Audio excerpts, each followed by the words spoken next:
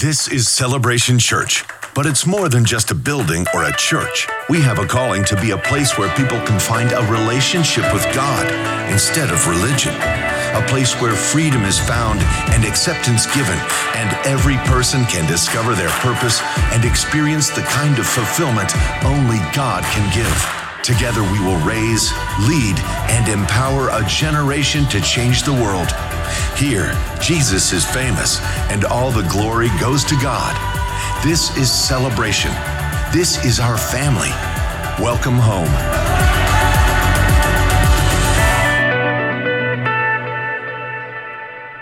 Good morning and welcome to Celebration Church, and happy Easter to all of you that are joining with us online. We're just looking at all the numbers. When you add up all the different places we're broadcast, there's thousands of people that are joining with us right now, and a lot from all over the world. We're glad that you've joined with us. As we celebrate Easter Sunday morning, really enjoyed our worship team this morning. Some people have asked online, when do you guys pre-record that music? It's not pre-recorded. Everything you just saw is live. We do these services live every Sunday morning. This is our regular team. Some were, comments I saw were concerned that they weren't exactly 6 feet apart. You know, number one, don't be so anal. Number two, they're farther than 6 feet apart. We have a big stage, so everything's fine. So don't worry, everything's under control, and try not to be the 6 feet police. Anyway, we want you to recite together with us the Apostles' Creed this morning. This is our statement of faith. This is who we are and what we believe here at Celebration Church. This is the oldest Christian creed that goes back thousands of years. One of the earliest records in the Christian church was of this creed that people would recite before they were baptized, and then eventually became part of regular Christian liturgy after that. But let's say this together. We believe in God, the Father Almighty, the creator of heaven and earth.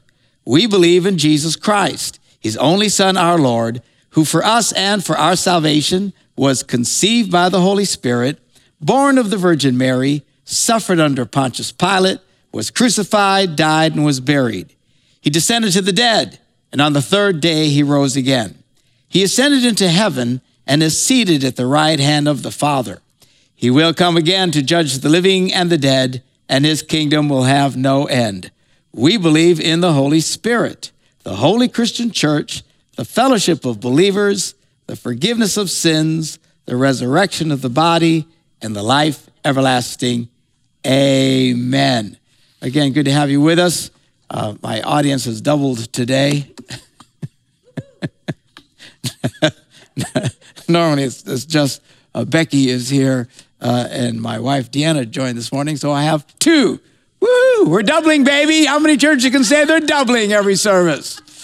And so we're excited about that.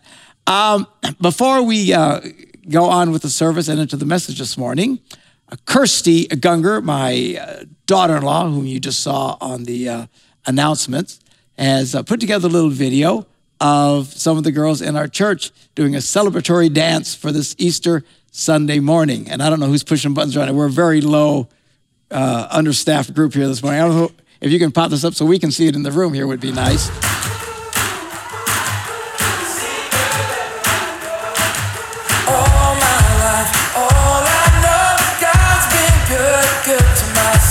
Mountain high, valley low, I'm unseen wherever I go. So all my life, all I know, God's been good to my soul. Mountain high, valley low, I'm unseen wherever I go. God is for me, he's not against me. I will hold to the plans he has for me.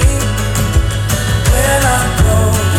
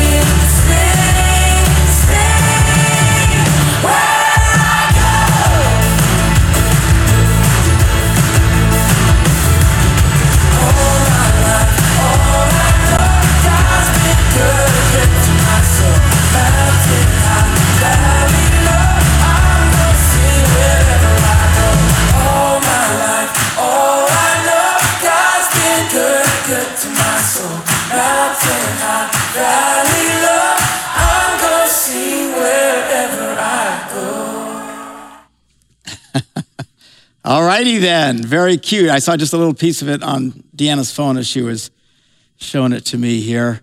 We're understaffed in the room, and we couldn't see it in here, but I'll watch it later on Facebook on the playback. So thank you, girls, for doing that, and Kirsty for putting that together this morning as we're celebrating. I have to admit, when I first popped open my eyes this morning, I felt a bit of sadness that here it is, Easter Sunday morning, and we're not able to gather together as believers. And it is kind of sad. But, this is temporary. This too shall pass. The church has seen much worse times than being quarantined for, a month and a half or whatever. So this will be nothing.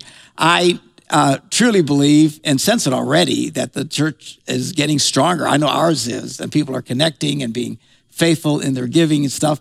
And actually, we're going to pause for a second to give you an opportunity to give this morning that you can do online. Those of you who are watching on the Celebration Church app or on our Celebration Church website, we'll see a button to give. You can push that button to give, or you can text on your phone to 77977. That's it, 97. So you go to your little texting thing.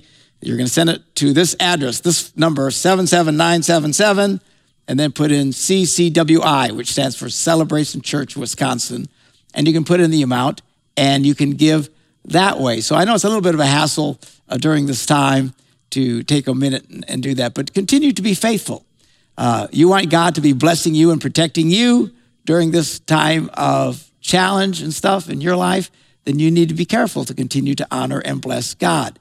I know a lot of people think, Lord, bless me financially, and then I'll be able to give, but it doesn't work that way. He said, give first, and then it will be given to you. So it's a statement of faith, even during these uncertain times, to be able to step out in faith. And again, there's thousands of you watching. We have people all over the world who watch. If you get blessing from this ministry, take a moment and give. You should give back to those who are ministering to you. Some people say, well, I watch you before I go to my own church. Well, that's good. Give to your own church. But if you're getting blessings from here, then send a few bucks this way too as well. It's really the biblical standard. We shouldn't just sit around and just take and not give back. So take a minute right now on your phones or on your computers or wherever you're at, and take a minute to give this morning into the advancing of the kingdom of God. We have several people out in the parking lot gathering this morning, which we think is cool. A lot of churches all over the country have actually organized to have, we have a friend in Minnesota, their parking lot is full. It is all organized, and they're the parking lot is completely full of people sitting in their cars and stuff, which it looks cool. We didn't do anything like this. If we lived in California, I probably would. It's cold and gloomy and miserable outside, and I didn't want to make people sit out in their cars in the cold. But a lot of people are doing this. We have seen during this quarantine some, I believe, blatantly anti-Christian biases that have been popping up from mayors and some of these little smaller Napoleonic leaders who think, give them a little bit of power and they get a little psychotic with it, and forbidding people even to gather in church parking lots in their cars. And that, we understand the gathering for public health, but to forbid people to go in parking lots to sit where there's no connection is just an extreme move. And a lot of people are fighting against it. It's already been taken to courts. Judges are slapping these little Napoleonic psychos, mayors and stuff in some of these areas, and telling them to stop. The Attorney General of the United States yesterday announced that they need to stop. We take freedom of religion very seriously in America. I know everyone needs to stay safe. We get that. The vast majority of churches in America are not gathering physically, putting people very close to each other, that there's no reason for this kind of nonsense. So we celebrate those who are out there in the parking lot, and parking lots all across America. They just want to get out of the house and sit in their cars. Man, they're doing it. It starts Walmart. I was at Walmart yesterday. It looked like Christmas. The thing was jammed. And then to get in, they would separate you. You stand in line and wait for a minute, and then you could go in, and you had to stand in line and separate. But once you got in, it it was a free-for-all. There's people all over the place, brushing against each other and walking by. So, I don't know. I'm starting to get it up to here with this. If we can gather in Walmart, we should be able to gather in other places as well. I get it. Don't write me. I don't want to hear all your complaining about it. But at a minimum, there is absolutely nothing wrong with Christian people of faith gathering and sitting in cars in a parking lot. Good preaching, Pastor Mark. But anyway, we shall overcome. All right? By the way, that song, We Shall Overcome, was taken by the civil rights movement. That song wasn't a civil rights song originally. This was Christians singing these songs. We shall overcome. We'll be fine. This is nothing. Churches have withstood persecution and pressures for thousands of years, starting with the worst in the Roman Empire, where they would take Christians and throw them into the lions' den. They don't do that to us today, thank God. And there's lots of places in the world today where Christians are routinely having to hide because of persecution. We're a long way from that, so they don't need to panic. But again, many people are saying, whoa, enough is enough. And anyway, so hi to all y'all out there. I'd have y'all beat, but I can't hear you anyway. So anyway, Jesus said, I'll build my church and the gates of hell will not prevail against it. I am convinced, however, that after all this, the church is going to come out stronger than ever. And this is just a temporary passing thing. All right, going on to my message, very simple message this morning, a message that many of you could preach on your own. It is the resurrection of Jesus Christ. We've just finished Holy Week. Last week was Palm Sunday, where we celebrated and remembered when Jesus had his triumphant entry into the city of Jerusalem. And then that week, preaching in the temple and stuff like that.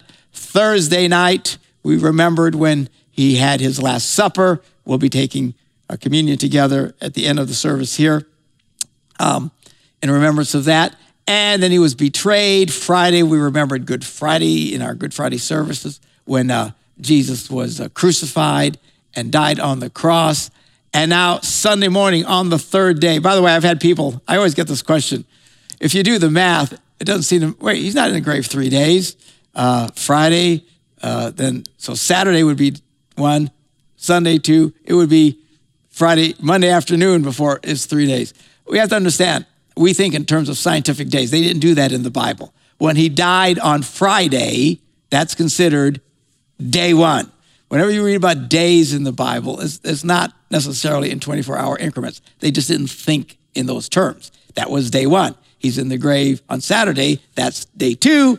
And Sunday morning, when he was risen from the dead, is on the third day. Not 3 24-hour periods, but it's on the third day. So now it's Sunday morning, and what happened is they had to quick take them down from the cross because of the Jewish Sabbath. The Romans didn't care about this, but they didn't want to have riots with the Jews. So typically when they would crucify people, they would leave them up there for days. The thing with crucifixion is it's a very slow process of dying. This is not a quick death. This is one miserable, horrible way to die.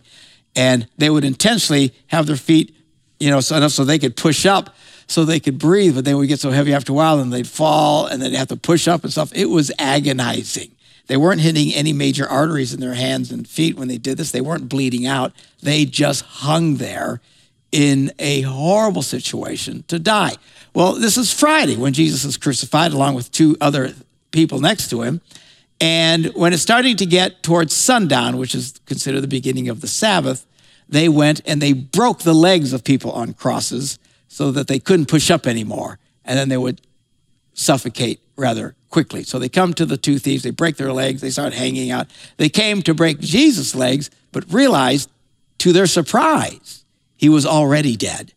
And that's when they stuck a spear in his side to see, in fact, he was dead. And of course he was, blood and water ran out. And then they pulled him off. And it fulfilled the prophecy that none of his bones would be broken, and they were not. So anyway, they quickly took him down and then put him in the tomb. Typically, they would prepare the body for burial, but they just put him in there temporarily to come back because you're not supposed to do anything on the Sabbath. I don't think it was, Jesus often taught it wasn't as extreme as they took it, but they were very extreme about it, about every little thing. So they just got him in the tomb, didn't really clean him up much at all, and waited out through Saturday. And then first thing Sunday morning, they're coming, the ladies to take care of the body for a proper burial. He was just parked in there temporarily. They were coming Sunday morning. So we pick it up here. After the Sabbath, this is in Matthew, the 28th chapter, verse 1. After the Sabbath, the rest of the Saturday, everybody had to take off. As the first day of the week was dawning, Mary Magdalene and the other Mary went to see the tomb. They're already up at night going, because in the Jewish tradition, the next day always begins at sunset. So as soon as the sun goes down on Friday, that's Saturday to them. And as soon as the sun goes down on Saturday, that's Sunday to them. So it's still dark when they're coming, because that's already the next day. And they're coming to the tomb. And suddenly there was a great earthquake, for an angel of the Lord descending from heaven came and rolled back the stone and sat on it. His appearance was like lightning and his clothes white as snow. For fear of him, the guards shook and became like dead men, scared to death. But the angel said to the women that came, "Do not be afraid. I know that you are looking for Jesus who was crucified." And then these 4 wonderful words, "He is not here, for he has been raised, as he said, come see the place where he lay. Then go quickly and tell his disciples, he has been raised from the dead, and indeed he is going ahead of you to Galilee. There you will see him. This is my message for you." So they left the tomb quickly with fear and great joy, ran to tell his disciples. Suddenly Jesus meets them and says, "Greetings." And they came to him, took hold of his feet, worshiped him. And then Jesus said to them, "Do not be afraid. Go and tell my brothers to go to Galilee, and there they will see me." So this is the Sunday morning. They're coming. It's probably dark, maybe the crack of dawn or whatever. It's just starting to happen. And all of a sudden, this angel appears. Jesus isn't in the grave. Initially, they were shocked and, what is going on? And then the Lord eventually appears to them. And I love the proclamation of the angel as they came. He is not here. That's the good news for us. Christianity is very different in so many ways than every other religion in the world. Every great religious teacher, whoever it might be, is in a tomb, and people remember their tombs, and they go to their tombs, and they celebrate their tombs. Christianity has no tomb where we go. They have tombs where they think it might have happened, but there's nobody in it. There's not some place where you can go to see where Jesus of Nazareth is buried, because he's not there. This is what sets Christian teaching apart from all other teachings in the world. This is what makes Jesus different or Christianity different than just a bunch of religious rules and philosophies. And people say, "Oh, Jesus was a great teacher. He was a great philosopher." No. He was way more than, he was all that, but way more than that. He wasn't a typical philosopher. He wasn't your run-of-the-mill religious guy running around the planet for the last several thousand years. Jesus came, preached, and in 3 years shook the world dramatically. And that's the other thing. A lot of these other religions, they're there for decades building their following and stuff like that. Jesus, it was almost nothing. 3 years, and then boom, this explodes across the planet as the message of Christianity is preached. Why is this so powerful? Why is this so dramatic? I get a kick out of listening to secular historians try to explain the beginning of Christianity. And they say, well, it was a different way of thinking about God, and everyone accepted it very quickly. No, it was way more than that. This was something powerful. And when people heard this and experienced the saving knowledge of Christ and asked Christ into their lives, it was powerful. It is life. And to this day, it is powerful and life-changing. This spread throughout the world virtually overnight. It was extremely powerful. Brought down the Roman country or powers eventually and spread throughout Europe and the world. This is not some philosophy that we think is cooler than another philosophy. This is life-changing because Jesus, on that third day, rose again from the dead, something no one has ever done. This makes him not just a teacher, a philosopher, or anything else. It, in fact, proves his case that he was the Son of the living God and raised from the dead and then ascended into heaven. And as I was thinking about this proclamation, he is not here, I thought of our churches this morning. There's nobody here. And the truth is, Jesus is not here, which is a great reminder to all of us. As irritating as this quarantine is, and as frustrating as this time of separation is during all of this, it's a good reminder, Jesus doesn't live in here. God doesn't live in a building. God doesn't live in a church. He is not here. He is risen. He lives today in the hearts of men and women by faith, and the Spirit of God is all over the world, continuing to this day to transform people's lives and answer prayers and do miracles in people's lives. These aren't things that we cross our fingers and hope for. These are things that we experience constantly because Jesus Christ is still alive. And I love this idea. If we had a big electronic billboard out there, which we don't, which, number one, they're ridiculously expensive and the city wouldn't let us put it up. Anyway, but I would just put, good news, he's not here. Nobody's here, but Jesus is not here. And even if we were all gathering, he'd only be here because we're here. It says wherever 2 or 3 are gathered, even if they're in their cars out in the parking lot, there he is in the midst of them. That's where Jesus is, where people are gathered together. And even though our gatherings are very small, pretty much just family right now, we'll eventually be back together, gathering and experiencing the wonderful presence of God in our midst. But even when we're back into this place, we need to remember he's not here. When we walk out, you don't walk out of the church walks out of the building. The church is people. It's people and God living in people. So I just got a kick out of that reading. He's not here. Indeed, he is not. Nobody's here, but he's not here. All right? Then, of course, this starts to change the world. We read about this in Acts, the 10th chapter in the New Testament, the books that make up the New Testament, right after the Gospels, the 4 Gospels, 4 different accounts, different witnesses of the accounts of the life of Jesus. Varying differences between them, even in the resurrection. If you read the different Gospels, other than John, I don't think any of them were eyewitnesses. John would be the most accurate telling because he literally was there and saw what happened. The other ones are a little bit different. Matthew's is a little bit different because they're going off of what was told and stuff. It's really fascinating how this is all done and how accurate and how much it lines up. There are doubters who say, well, because of those differences, it's not true.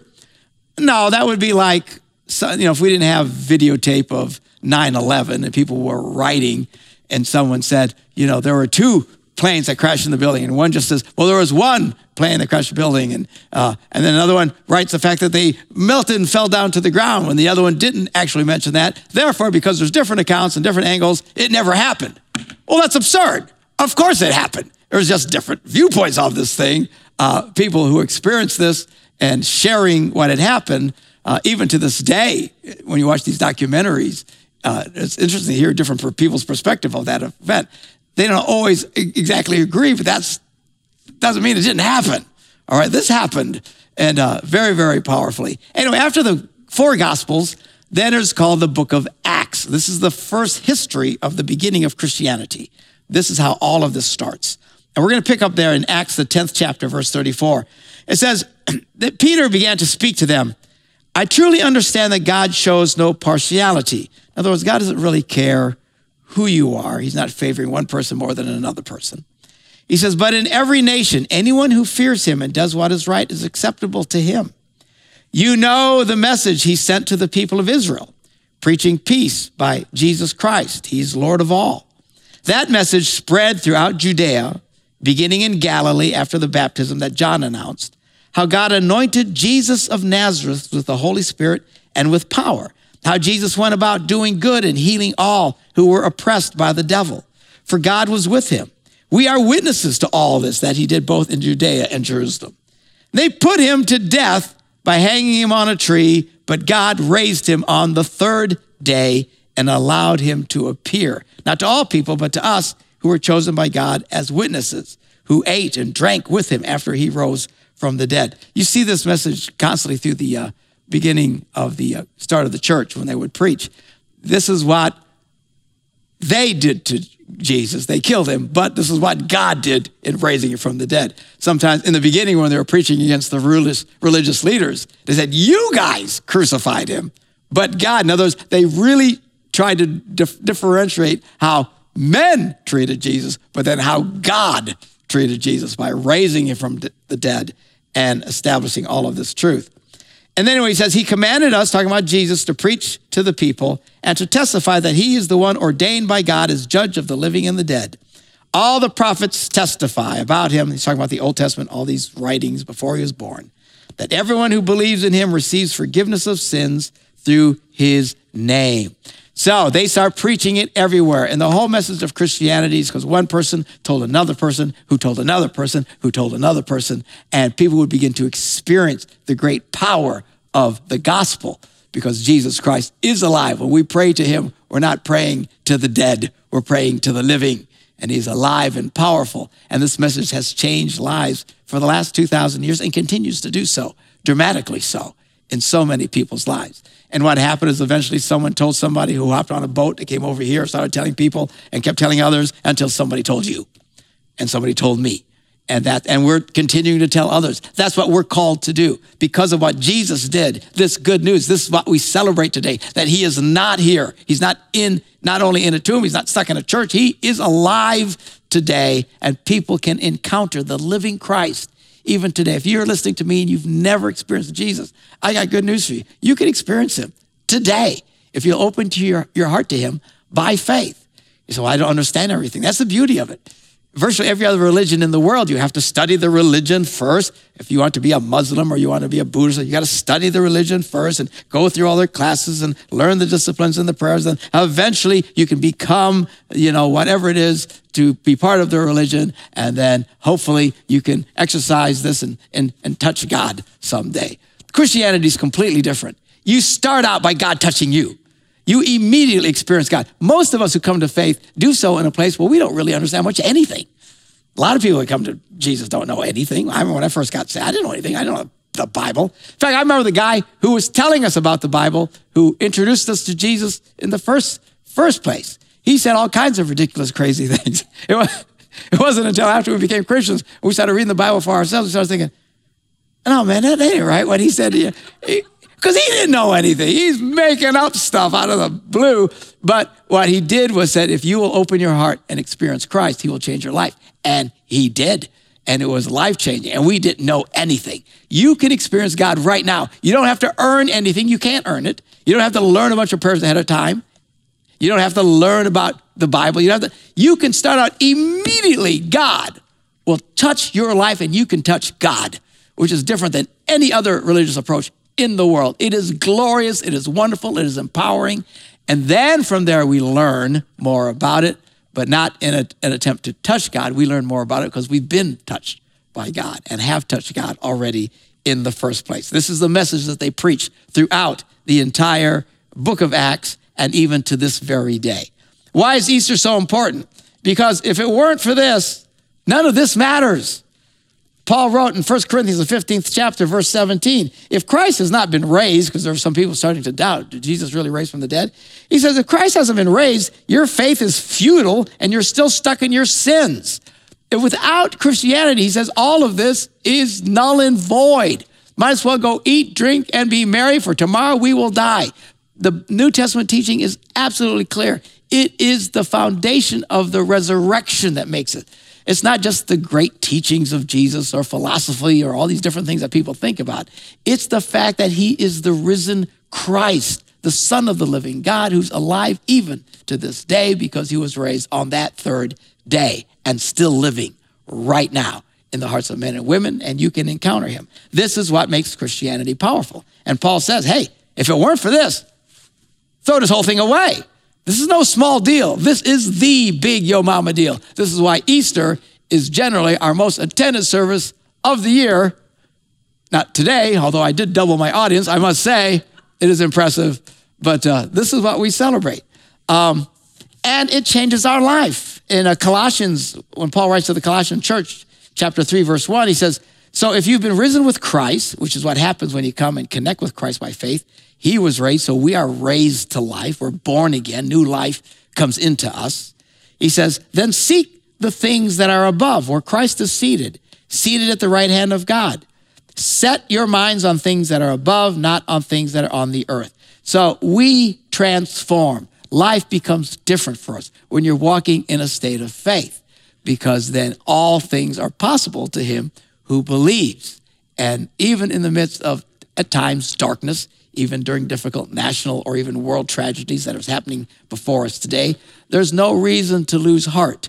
I see a lot of people and you hear them on the news and woe is me and all the grief and stuff like that. But I'm telling you, to people of faith who know Christ, this is not our attitude.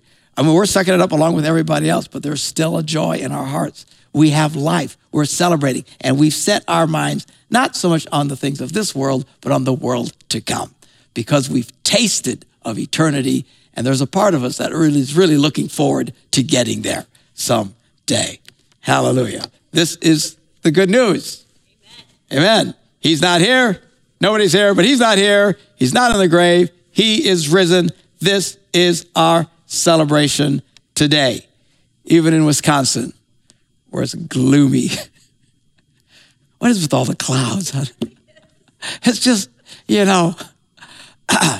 someday, I'm not sure when, but someday, maybe when I'm in my 70s, I'm taking off. I mean, I'm not going to leave the church, but March and April, I am going to become, what do they call these people? Snowbirds. I am getting the heck out of Dodge. I'm telling, I might fly back on Sunday to preach, but then I'm getting out of here.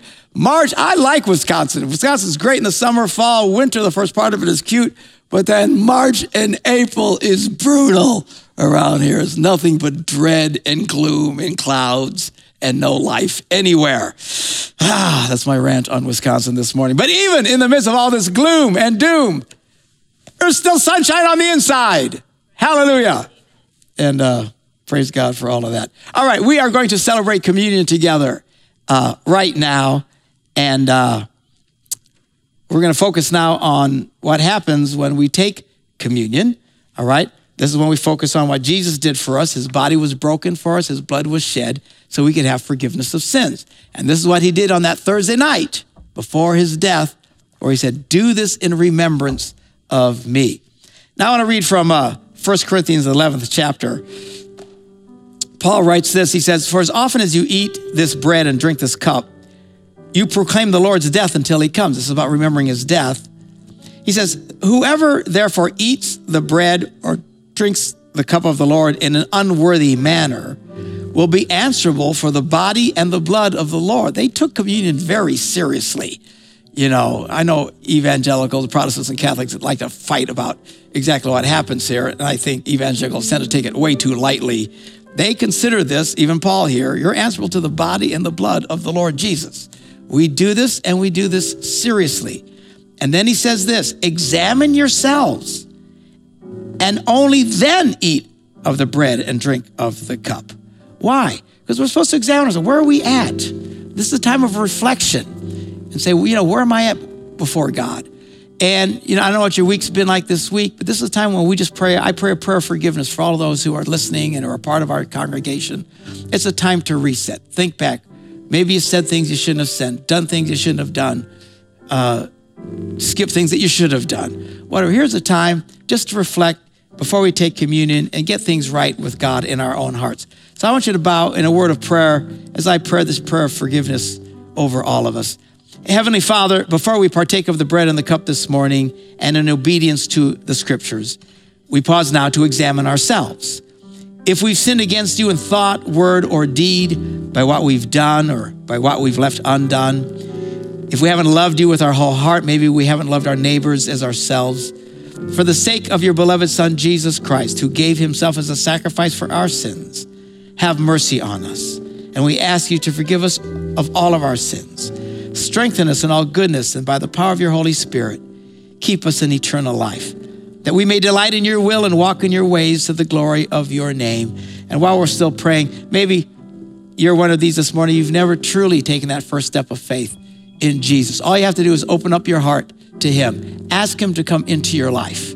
Ask him to forgive you of your sins and make the living Christ real to you. Because if you'll do that right now, Jesus, you can start taking your first steps of faith as you ask Christ into your life.